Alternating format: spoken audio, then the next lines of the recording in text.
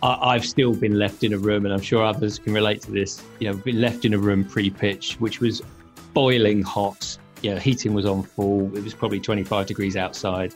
There was no water in the room. And, I don't believe these things always are accidents. I think, we were put into a position where we all felt, fairly uncomfortable.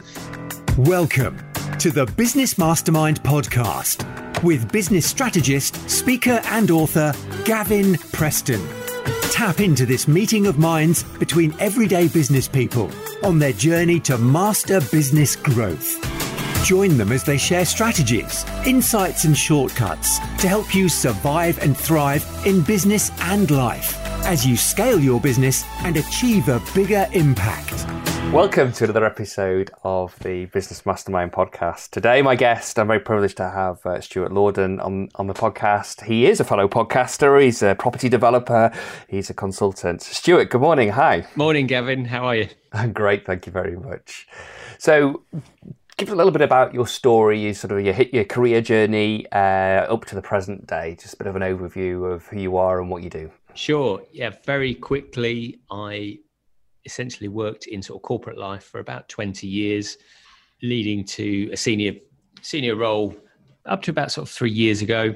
Very happy in corporate life and really enjoyed it. Enjoyed the people I worked with, but got to a stage, as many of us do, where I just felt like I needed sort of greater freedom, more autonomy, more flexibility, especially with having a young family. So decided to leave full-time employment and look at property development as an avenue. So that's what I've been doing for the last 2.5 years. And that's enabled me to have the flexibility. But alongside that, although I left the company that I used to work for, obviously had some very good relationships there and still do, thankfully. They asked me to come back, support some pitches, support some business.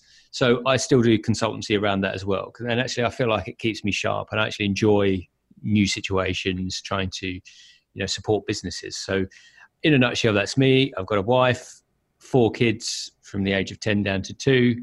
Also a football coach for an under-10s football team, as well as some other things as well. But fairly full life at the moment, which is great. I was going to say a very busy life inside and outside of work. Yeah. Yeah, I admire your ability to be able to juggle all that, particularly the 4 children. I find 2, as we've discussed before, 2 young children between the age of 2 and 6 can be challenging, so can only begin to imagine what it's like juggling 4. So one of the things that you've become very adept at in your career is business development and being able to articulate the services and the offering for the companies that you've worked with very clearly, coherently, to win pitches with corporate prospects, to become corporate clients. So if it's okay with you, I'd like to just dive in a little bit more about what are your sort of key things that you will look for, what has to be there in terms of when you're putting together a winning pitch. Yeah, I think business, like most things, if it's done well, should just be done really simply, or we should think about it in its simplest forms. And sometimes I think maybe I'm just dumbing things down, but ultimately we seem to get where we need to go. So it must be, a good approach. And for me, the simplest elements for me when working on things like pitches. So the first thing is obviously making sure we understand what the requirement is. So what's the question that's being asked, and then thinking about the client or the customer that's asking that question, and then putting ourselves in their position. So there's two aspects. Is firstly getting really clear on what's the question, what are they looking for, and then also putting ourselves in their position to understand the reason that usually people go out to pitches is because they don't have the thing that they need. So they need support to get to where they want to go, or they're looking for, if it's it could be an IT request, for infrastructure. So there's clearly an element or a gap that they feel needs to be filled. So it's a bit of a balance between sort of firstly saying, right, how do we answer specifically what needs to be answered, but then equally putting ourselves in their shoes, in their business, really trying to understand their business, to then think about how we can support them, because we then also have to acknowledge that they don't know everything, and that's why they've gone out to pitches. And then for me, it's really structuring the whole response around that. And there are some pitches which, I'm sure you've worked on previously as well, Gavin, that can be quite big, really big questions. And certainly the most recent ones I've worked on were, quite, we're talking about sort of 3-year developments, a year to build things. So we're talking about a lot of effort. And when we talk about this, we're generally speaking about people, process, or technology. Okay. And then it's how do we match that to the potential customer requirement? So then, on the successful winning of a pitch, do you get involved with the implementation of that consultancy service then? The short answer is it depends, but in the past, yes, I have. And I think from a client perspective, that's always worked really well, because I think there's nothing worse. And again, if I put myself, it's just putting myself in the other person's position. If I've worked on a big pitch, and we have teams of people that come in and do various presentations, various RFP response, or, you've got an RFI, and then you've got the RFP, and then you've got people coming in to present, and it's all sounded wonderful, and we've met each other a few times, and we've started to develop rapport, and then you give the business, and then, a new set of people turn up that have just been employed to run that business. Now, that might have to happen, but for me, there has to be some continuity from both perspectives, because firstly, from someone that's responding to the pitch, I'd want to make sure that there was consistency in terms of what we've responded to and what we're going to deliver. Now, it sounds ridiculous for me to say, but I don't think it happens as often as it should, that we get really focused on delivering specifically what we said we were going to deliver, unless, the client decides that there should be something different, or we learn more as we just, work with the client, because obviously once you win the work, as always, we start uncovering things, and things that we thought were going to be there or not there aren't necessarily right, so we have to change. But on the whole, it would be, from my perspective, saying, right, we need to get the team in, and this is how we've structured the response, and this is how we're going to deliver it. If we don't have a consistency of team, how do we know that we're going to deliver on what we say we will? Because once again, for me, if I boil it down to its simplest form, that's around the integrity of what we're doing, what we said we were going to do.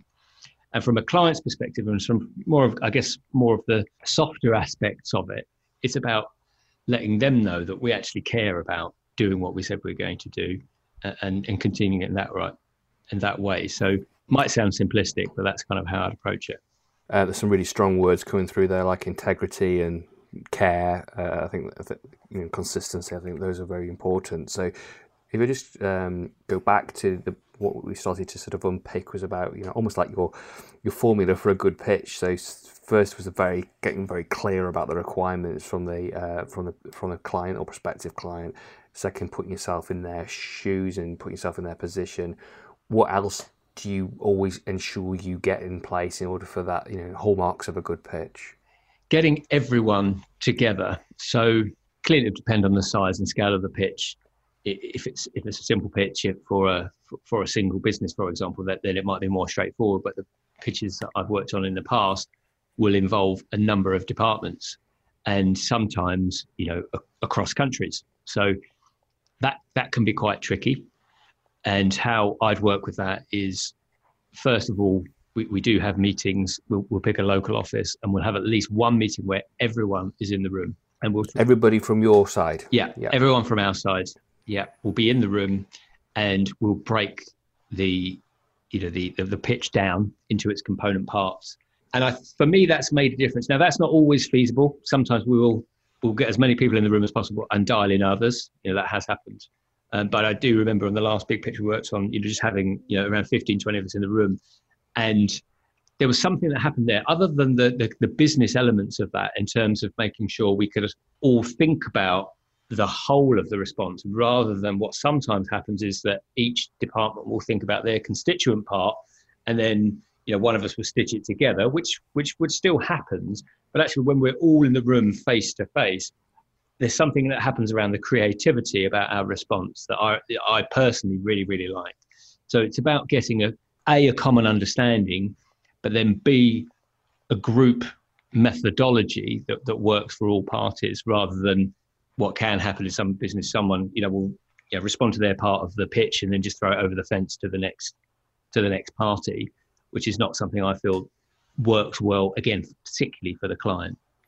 Yes, because obviously the risk is you've got potentially the risk of a number of disparate areas or content pieces being sort of stitched together, where actually what you're looking to do is create a cohesive story that really engages or speaks to the requirement of the customer. Absolutely. And I think all clients, customers, and most of us, we're not stupid. And I think when that comes back, when the pitch comes back, if that's the way it's been created now, as much wordsmithing as we might be able to do, and as good as I might think I might be at doing that sometimes, I think that will show through in the response, and that gets picked up. And particularly if there are elements where if your business as a responder is not as strong and you haven't sat down with the relevant people to talk through it, I think those things will come through, whether you believe it or not. Yeah, I'm sure. Oh, well, undoubtedly. So you've got clear about the requirements. You put yourselves in the position of your prospective customer or client. You've got everybody out from your side together in terms of working on elements of the pitch, but also coming together so you're creating a cohesion, a thread throughout the pitch. What else do you always look to ensure that you have as an ingredient of a successful pitch? I think it's ensuring. So one of the key parts of pitching for us is obviously the presentation. For us, It's the rehearsal. So once we've got a response, it's again getting the team together that are going to run the pitches. We will run those rehearsals, once or twice, in a group, and also get other people in the room. And they're probably the best days for people, because we just say, you've got to sit in this room and you're playing devil's advocate. So we'll give people a license to not be nice, and you can go through your pitch and get the challenges, the worst challenges out of the way, and look at how you respond to them. And it's amazing how many times in some pitches, that I've supported with, but not, wasn't actually present at, but, was present for the rehearsals, where they said it was amazing, but the thing we rehearsed was exactly what came out in the pitch presentation.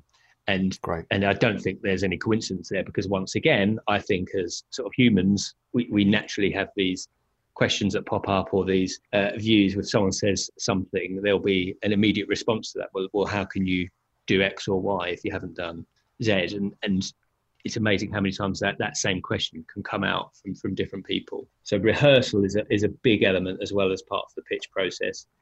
And I think just reflecting back, which is really hard in a pitch process, as we all know, generally when you get a pitch, you're giving us a limited amount of time, which invariably isn't enough time to do it. We'll always agree that you're always going to need an extra 2 weeks to do a pitch that you never get. But It's about being able to complete the document, and if you could, give it to other people that aren't related to the pitch process to read through, just for your general grammatical things, but also as a sense check. So for me, that's really key as well. And for me, if I can get the time towards the end, it's to walk away from the pitch document while it's being checked. And then, half a day or a day, if we've got that time, to come back to it and just read through as I were the client or someone that had just received it. Great, solid advice. And when it comes to actually doing the presentation, and if you get the opportunity of presenting your proposal to the client, what are the things other than the presentation, the rehearsal of it, what are the things that you do as a team to help that presentation really hit home, come alive? Yeah, it's a really good question, because every pitch is different. Every client is different. And I think that is a key point, is understanding the client. It's understanding who they are as people. And that can be to the degree of not just understanding their roles and responsibilities, but understanding a little bit more about what they might want, because often you won't get that information. So you may well have a number of different stakeholders in the room. And, just thinking back to the last room that I was in, we could have had a marketing director or a group marketing director. We could have then had, a subordinate, for want of a better phrase, but someone that works under him. And then we'll have a CFO in the room. Yeah. And obviously they all have different objectives. We know that, the CFO, he's just looking at the numbers. We'll have someone else. And then we might have what could be the key stakeholder is someone that might use the service that we're looking to provide. So there'll be a number of different elements in the room.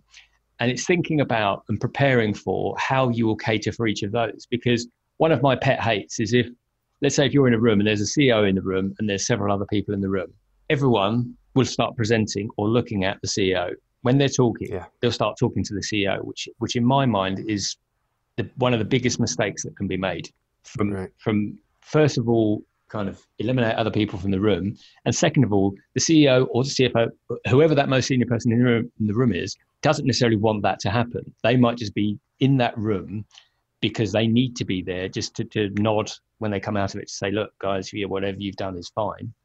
So I think it's about being aware of who's in the room and who's going to interact with them. So make sure you cater for all parties, because the person, it could be the person of least seniority in that room that could be the most powerful person in the room, because they might walk out of the room and say, I don't think this will work for us.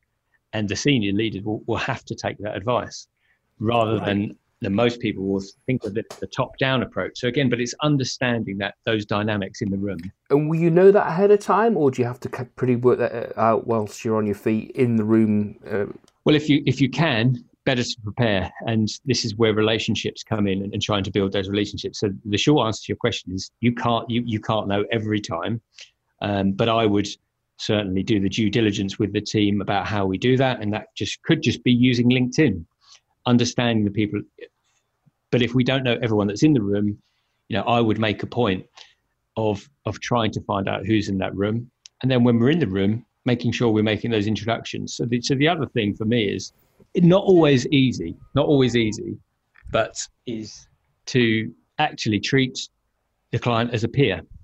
And they're recruiting you, or they've come to you because they believe you have a product or service that meets their requirements.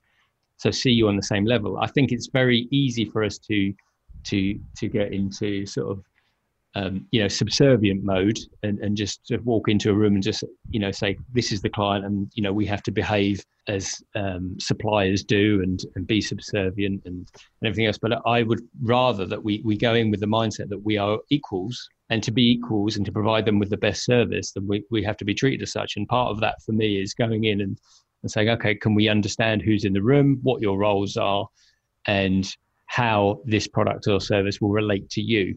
And that way we can make sure that we're providing you with the tailored and right service. Great.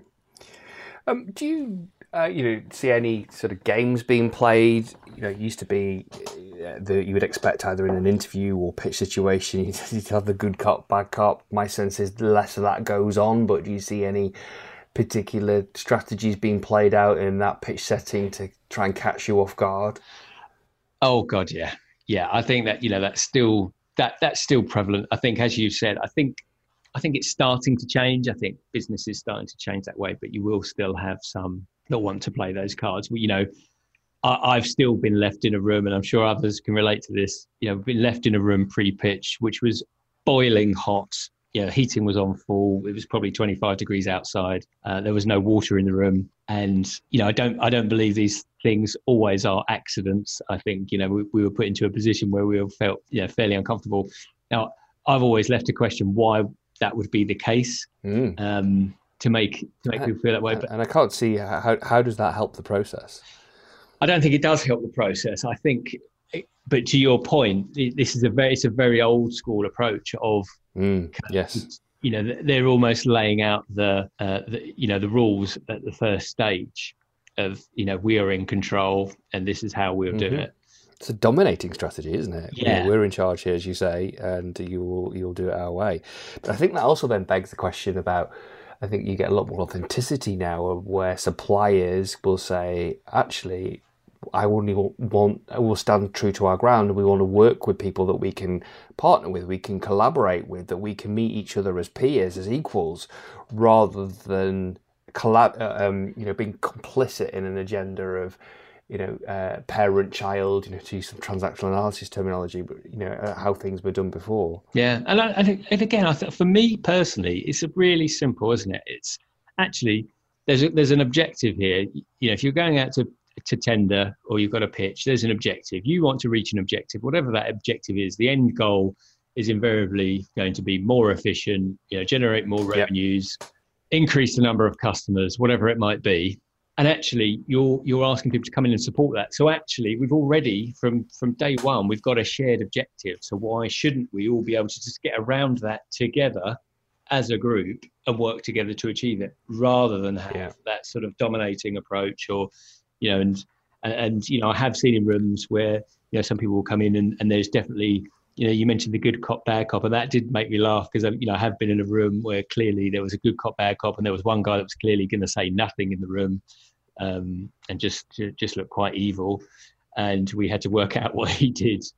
But you get there, and actually, post meeting we have conversations, and and like I say, I sort of went up and spoke with people and just said, look, what's your role? Why are you here? And we almost worked through it. And then developed a bit of a good rapport, and that was key. So starting a rapport at that process. Yeah, just engaging like any normal human beings when they meet somebody for the first time is, hello, what's your role? What do you do? It's not rocket science, is it? How else do you? I know by way of your preparation when you do the rehearsals, you have somebody that will be that devil's advocate, as you've already explained. But how do you help prepare yourself or members of your pitching team to deal with the scenarios where, the heat literally or metaphorically is turned up, or you're thrown a bit of a curveball of a question that you may not have prepared for? How do you personally and your team manage to, prep for dealing with that in the moment, keeping your cool and keeping, in control of your pitch?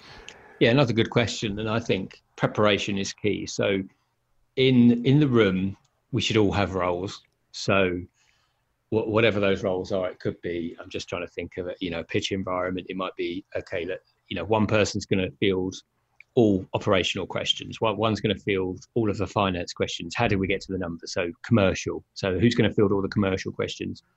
Who's going to field all of the, so we will categorize that. So at the top level. So in that scenario that you're talking about, where undoubtedly you will still get the surprise question, the curveball that we'll look at each other for. So if it fits into one of those categories, we'd then expect that person. And the other thing, as obvious as it might sound, is if we haven't thought about the question and we don't know the answer, that's the answer.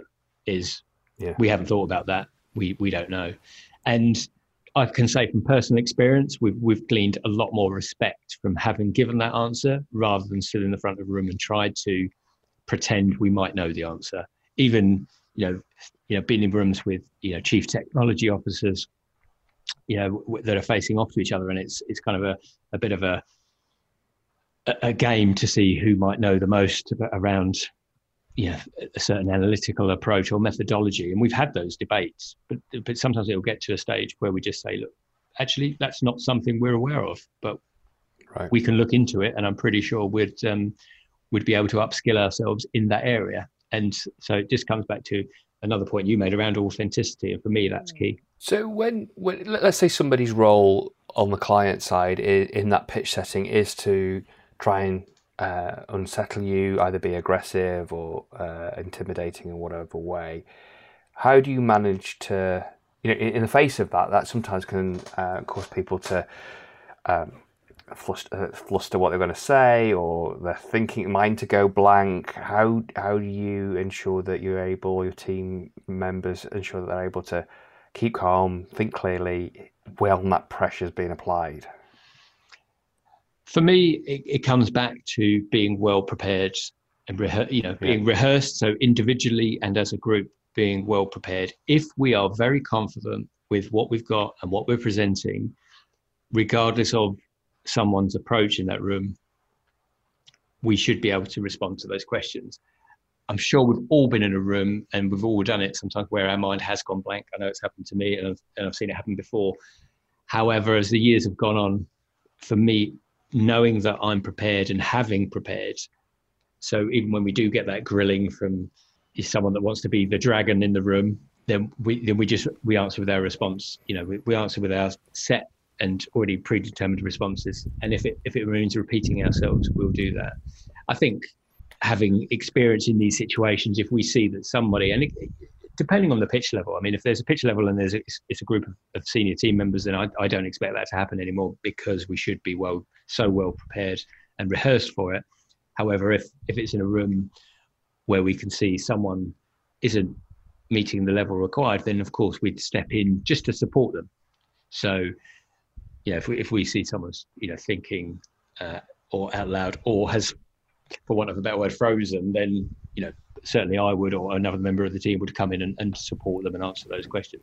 And it depends. You should be in a team as well in that situation. Yeah, just making sure we're a team, and also there are boundaries. I mean, I personally, feel that there are boundaries. So, in a situation where someone's just being, trying to be, someone from the Dragon's Den and just ask these blunt questions, which happens often, and I'm probably guilty of doing that myself. Actually, I've been on the other side of the fence, where sure. I just might be more direct because, again, time's limited and you just want to get to the answer. But yes. If boundaries are overstepped, then we'd say that, and we'd challenge. I love that. So that's that professional authenticity of being able to say, almost like, stop playing the game here. We're all professionals. I think you've just overstepped a boundary there. Yeah. Unfortunately, I haven't had to do that, but I would imagine, though, if you were ever in that situation, you would get, as long as you were delivering that message with respect, you would get, and authentically, you would earn respect by doing that. Absolutely, and my experience is not in pitch environments, certainly in business environments, is wherever I've seen some people, and I'm sure anyone that's got experience in business for over a couple of years, you're going to have seen all types of characters, and there are some characters which can be quite domineering, regardless of male, female, or position. We've just seen that. But when they're met, and you actually say, and you defend yourself or you defend your values, and just say, look, could we try this again? But perhaps you might be able to put this in a better way to me, because I'm not, the way that you're speaking to us is threatening, for example, that you've put that out there. And sometimes people's reaction is, oh, sorry, I didn't realise that, because yes. It's just not that how they communicate. So I think it's important to let people know if that's the situation, as rare as it may be or not. It's just having that candid, open and honest conversation, isn't it?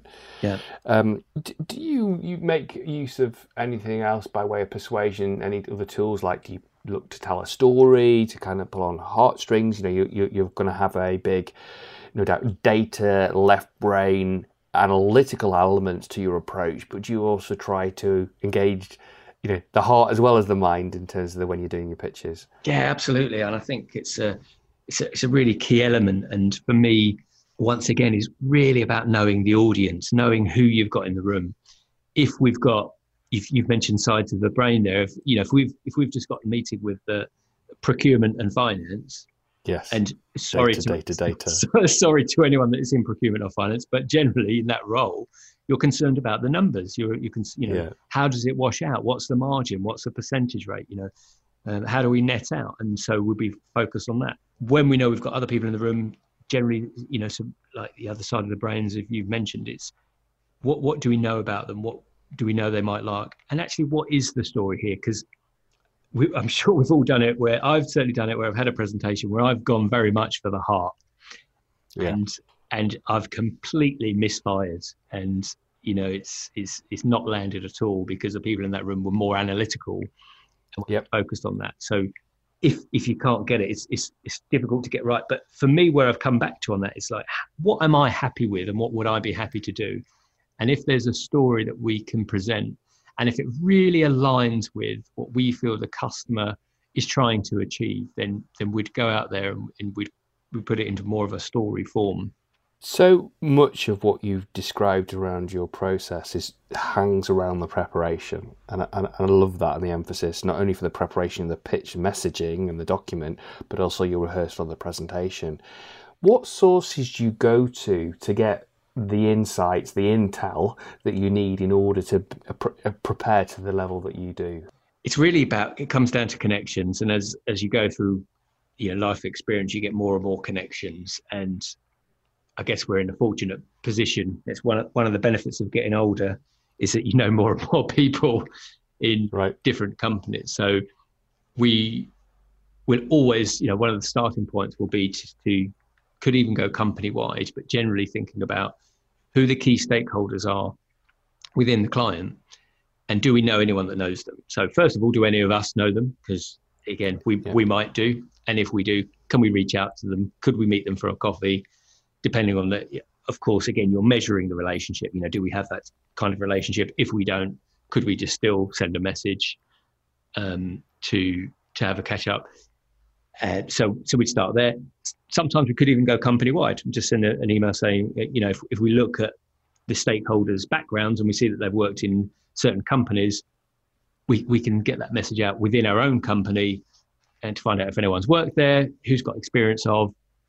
Obviously, there is just so much information now online. We're starting with LinkedIn, but of course, you can even go onto Facebook and use that just for some, social knowledge, get an understanding of people. And again, this is not stalking. This is really just a high level. We're just trying to get a sense of, and I'll be honest, I haven't used Facebook, but I'm just thinking, why couldn't you? But yes. Even on their own corporate websites now, I mean, most businesses, in terms of authenticity, are talking about people, what their people are. And I've learned so much just from a company's webpage and the videos that they've got on those web pages. And it doesn't take long. Probably in an hour, I could do a good enough piece of research to have some sort of confidence about if we're dealing with senior leadership teams, what that senior leadership team is like, what sort of approach they might like. So it's all there. And it's all fairly straightforward. In terms of timing, so you could be in a situation where there are a number of competing companies pitching for the same piece of work and the presentations are all lined up for the same day. Do you ever try to influence the time in the day or the sequence of, first or last, for example, primacy and recency, when you would appear? Yes, is the answer to that question. We would, if we could, we'd always try and avoid what's known as the graveyard shift, so the end of the day. Yep. Post-lunch is not a great one either. Sure. Or during lunch even, because it's as strange as it sounds. I mean, sometimes, if you're doing in and around lunch, people are more focused on their lunch, and that's the truth. If you've got a group of people in the room. So it depends on where the pitch is. We'd put in a request. Generally, we'd prefer the AM slot because people are sharper, minds are active. But of course, generally, if the client says you're going to be in the 2 p.m. or you'll be in the 5 p.m. slot, and then we say, are there any other slots? And the answer is no. That's when we're going. Yep, I've always wondered about the kind of brains and the memory effect of remembering things at the beginning and the end, primacy and recency, about what the timing is. If you were able to be the last one up and therefore most vivid, and able, whether that's shown to have from your experience has been a better timing to when to deliver your pitch. But you're saying the fatigue piece can overwhelm that, and you're actually better to be pitching in the morning when people are more engaged. I mean, that's my belief, but there, I haven't seen any analysis of it. I think there probably is something in recency, because the more I see of recency, the more, and more I speak with people, and like you, have my own podcast and speak with a number of CEOs, business leaders as well. And I think recency does play such a big part. But for me, it's how engaged they are, and of course sometimes they're just sitting down with a pad and a pen, so you're not going to know those engagements. But I tend to feel the earlier in the day is the better, because that's when people are sort of more focused on the task in hand. Whereas if you're the third pitching in a row, they kind of feel like they know what's happening. Sure. But if we look, what piece of advice would the Stuart of today give his younger self when it comes to the realm of pitching and going into those key presentations? What advice would you give to your younger self? The first part of the advice would be don't be afraid of your own message. And I think sometimes, and it's easier, just reflecting on what I've said today, it'd be easy just to think, well, we've just got to answer the client's question and we've just got to follow this structure. But also each company has its own merits, and as individuals, we have our own strengths, and it would be to really focus on those. And right. in years gone by, sometimes we get so focused on making the right pitch that we forget the bits that we're good at and our own message. And as tough as it is for businesses to accept, sometimes you could have the best pitch in the world, the best content in the world, but you just might not be the right fit for the client, and it will be a no unless you know all of their criteria. And having sat on both sides of the fence, and I've seen decision matrices where, we'll split up the decisions as someone that's making a pitch, and we'll give it certain weightings. So we'll know that there'll be certain aspects, is the company able to to meet the specific requirement, obviously cost, team setup, etc. So there will be certain measures which certain hurdles you're going to have to hit. But ultimately, I think it will come down to how you present your personality as a business and how you present your personality as individuals. Because as we know, it's well cliched, but people buy from people. Yes. And I always think, and I do see this sort of fear sometimes, and I certainly, the Stuart of 20 years ago may have fallen into the same trap, is that be more fearful to be ourselves. And well, let's be what we think they need us to be. Actually, no, be yourself as a company. Yes. Because some people will like it, some won't, but you'll end up working with those that want to work with you. Great advice. So you mentioned in the introduction that for the last 2.5 years or so, you've been embarking on a parallel journey of investing in property. So what are the sort of key experiences or skills that you've taken from your corporate experience, and how are you applying those into the work you're doing in your property investing business? Yes, another great question. And for me, it's a level of professionalism, and that's not to say there isn't professionalism already in property development, but I think it's very easy as an industry just to get into, because ultimately you can just go and buy a property today should you have the capital and the opportunity to do so. So for me, it was around creating a business, creating a brand, and I think that came from just my business experience. Also, the other element, which probably my favorite element in business, was developing relationships and strong relationships, and for them to be continued and consistent, I guess. And the thing for me was, when I set up the business, I put some values into the business. For me, one of the key ones is around congruency. I don't always get it right, as I'm sure most of us don't, but it's about bringing those into the business. So again, being open. So I work with a number of, I guess, suppliers now. So we'll have, mortgage brokers, builders, letting agents, solicitors, but all of those I've tried to build relationships with and have open, transparent relationships. And I think that's really come from the professional side of things, just because I feel it's more powerful when we all work together, as opposed to just being someone that's, out in the world, just sporadically choosing people to work with and working inconsistently. I think those longer term relationships will, on both sides, will pay dividend, won't they, over time? Yeah, and that's the hope, and that's certainly been the case as I've worked with, some of them for over the 2.5 years, having done it, as a personal thing before I created the business. But definitely, really small things like just sharing a vision, and sharing a vision sounds really grand, but it could be simply me telling a builder what my plan is for the next year. Just saying, well, this is my plan. This is what I'd really like to do.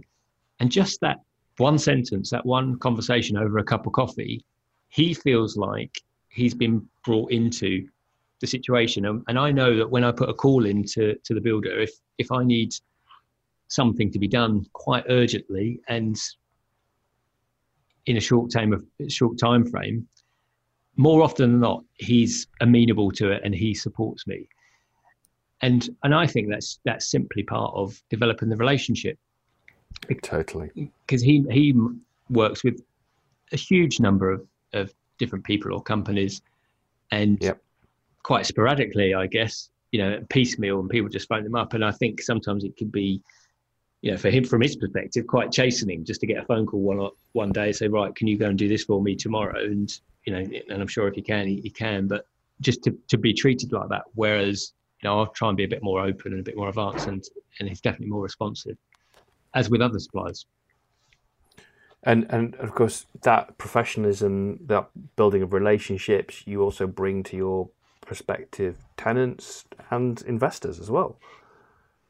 Absolutely. And that's a key one for me with investors, is being really open and honest. And again, try that with all the relationships. Now, of course, there are some areas where you're going to have to be more opaque, because we're not going to share all the nuts and bolts of the business. And to be frank, they're not going to want to know them. But I'll always try and be open and honest about what we're doing, how we're doing, where we are on the roadmap of builds. Try and just be an open book and share that. And my experience is it's a very rare day that's been a bad call. And on your journey, obviously, when you started off doing the actual development aspect of it, that was brand new to you. You didn't necessarily have a background in building, so the relationship with the builder must have been absolutely critical to know that you weren't going to have the wool pulled over your eyes and unnecessarily be overcharged or lose money. Yeah, and I'd had that experience, so I did start working with a builder, and I fully intended to work with him, and he'd be part of the sort of 5-year plan, etc. And he was, be very clear, he was not a bad person. He was a really good guy. It just didn't work out because some of the things that I would have expected around sharing costs as and when they happened didn't happen. Right. And it wasn't a huge issue, to be honest, but I just felt it was something that we couldn't work with. Whereas this new builder, not so new anymore, sat down, I had that conversation with him and said, look, and that was probably my learning. So actually the failing before was probably mine as opposed to the builders. And again, I had to accept responsibility for that. But, again, my learning from that was to sit down with the builder and say, look, when I work with someone, this is what I'd like. If something's going wrong, just tell me it's going wrong. If you think it's going to cost more money, just tell me at that stage that it's going to cost more money.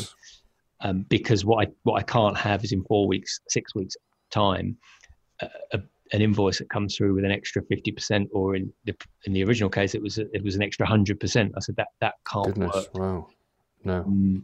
Now it turns out the original one, and just to be fair to the original builder, I got it checked out and we had it looked at, and his costs were fine. They were bona fide costs. He wasn't. Everyone that reviewed it said, look, he's actually done the work. It's just a case of you weren't aware of it. Right. But again, my learning from that with the builder was to say, right, this is how we want to work. I'll work transparently with you if you work with me. I'm not saying I'm going to sign every cost off, and I'm not saying that I'm going to be happy about it, but I'd rather we work together on it. And that's how we've worked. Great. And what's next for you in terms of your property sort of vision and journey? So the target has always been to create around 100 young professional rooms. We're at almost 40 now. Great. The business model is really simple, and as I've always said, I go and visit properties that I just wouldn't put anyone's children in, let alone my own, and develop them to a stage where we're more than happy to I'd be more than happy for my own children to stay there and beyond, actually. I mean, as my wife reminds me on an almost daily basis, that the students and young professionals are living in better accommodation than we have most of the time. They've got 100.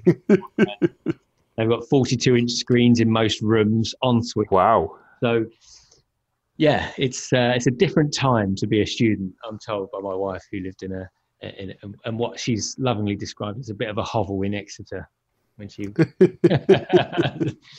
But there's standard expectation for the tech aspect, the AV, the connectivity. If you don't do that, then you're not going to be competitive in the marketplace. No, if you've got less than 100 meg broadband now, it's that's seen as quite a negative. And you'll have a student on Netflix in one room, one on his PC in the other room. So it's a really key thing now to have 100 meg broadband. I think it's increasing, and it's a marketplace. Something I've been thinking about for a few months now is additional services and supplying those through the letting agents. So it could be, for example, also providing gym memberships, other types of memberships. So there's a lot more now in terms of added value that's being expected from the market, which I really like. So do you, or if a scheme would allow it, would you look to be putting some gym equipment in a room is there enough of a return on investment for doing that? Well, interestingly, a property I developed just over a year and a half ago had 2 gym rooms in it. Right. The challenge I had with that, my biggest concern was, without sounding like a typical Brit, was health and safety. Yes. Because could be liable for any injuries on the equipment. I don't want to cast too many aspersions about students, but let's just say that on a Friday night, they might not be fully compos mentis.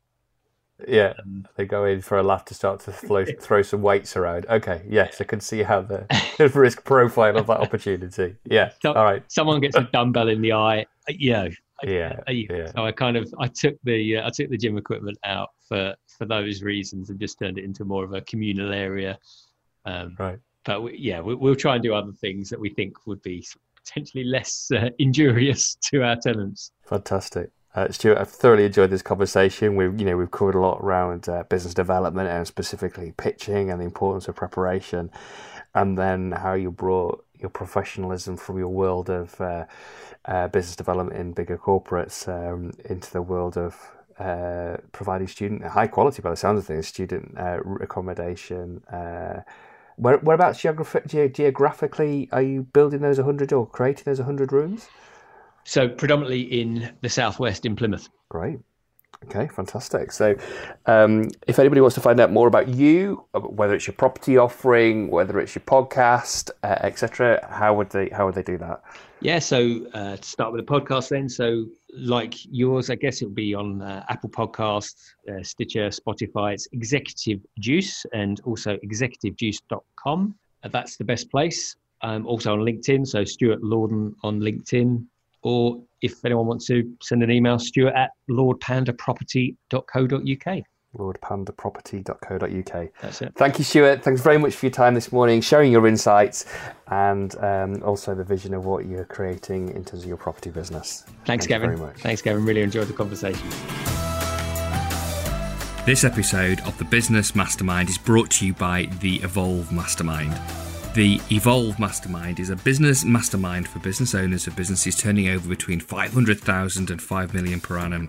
Their monthly events provide you with solutions, strategies, inspiration and insights to help you scale and grow your business.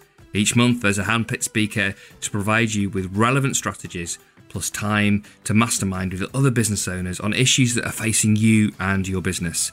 With groups in Chelmsford in Essex and Manchester in the Northwest and more locations planned, go to www.the-evolve-mastermind.co.uk. That's www.the-evolve-mastermind.co.uk. You've been listening to the Business Mastermind podcast. Be sure to subscribe, rate and review so that more people like you can get their business back on their own terms, enjoy more success and create more impact.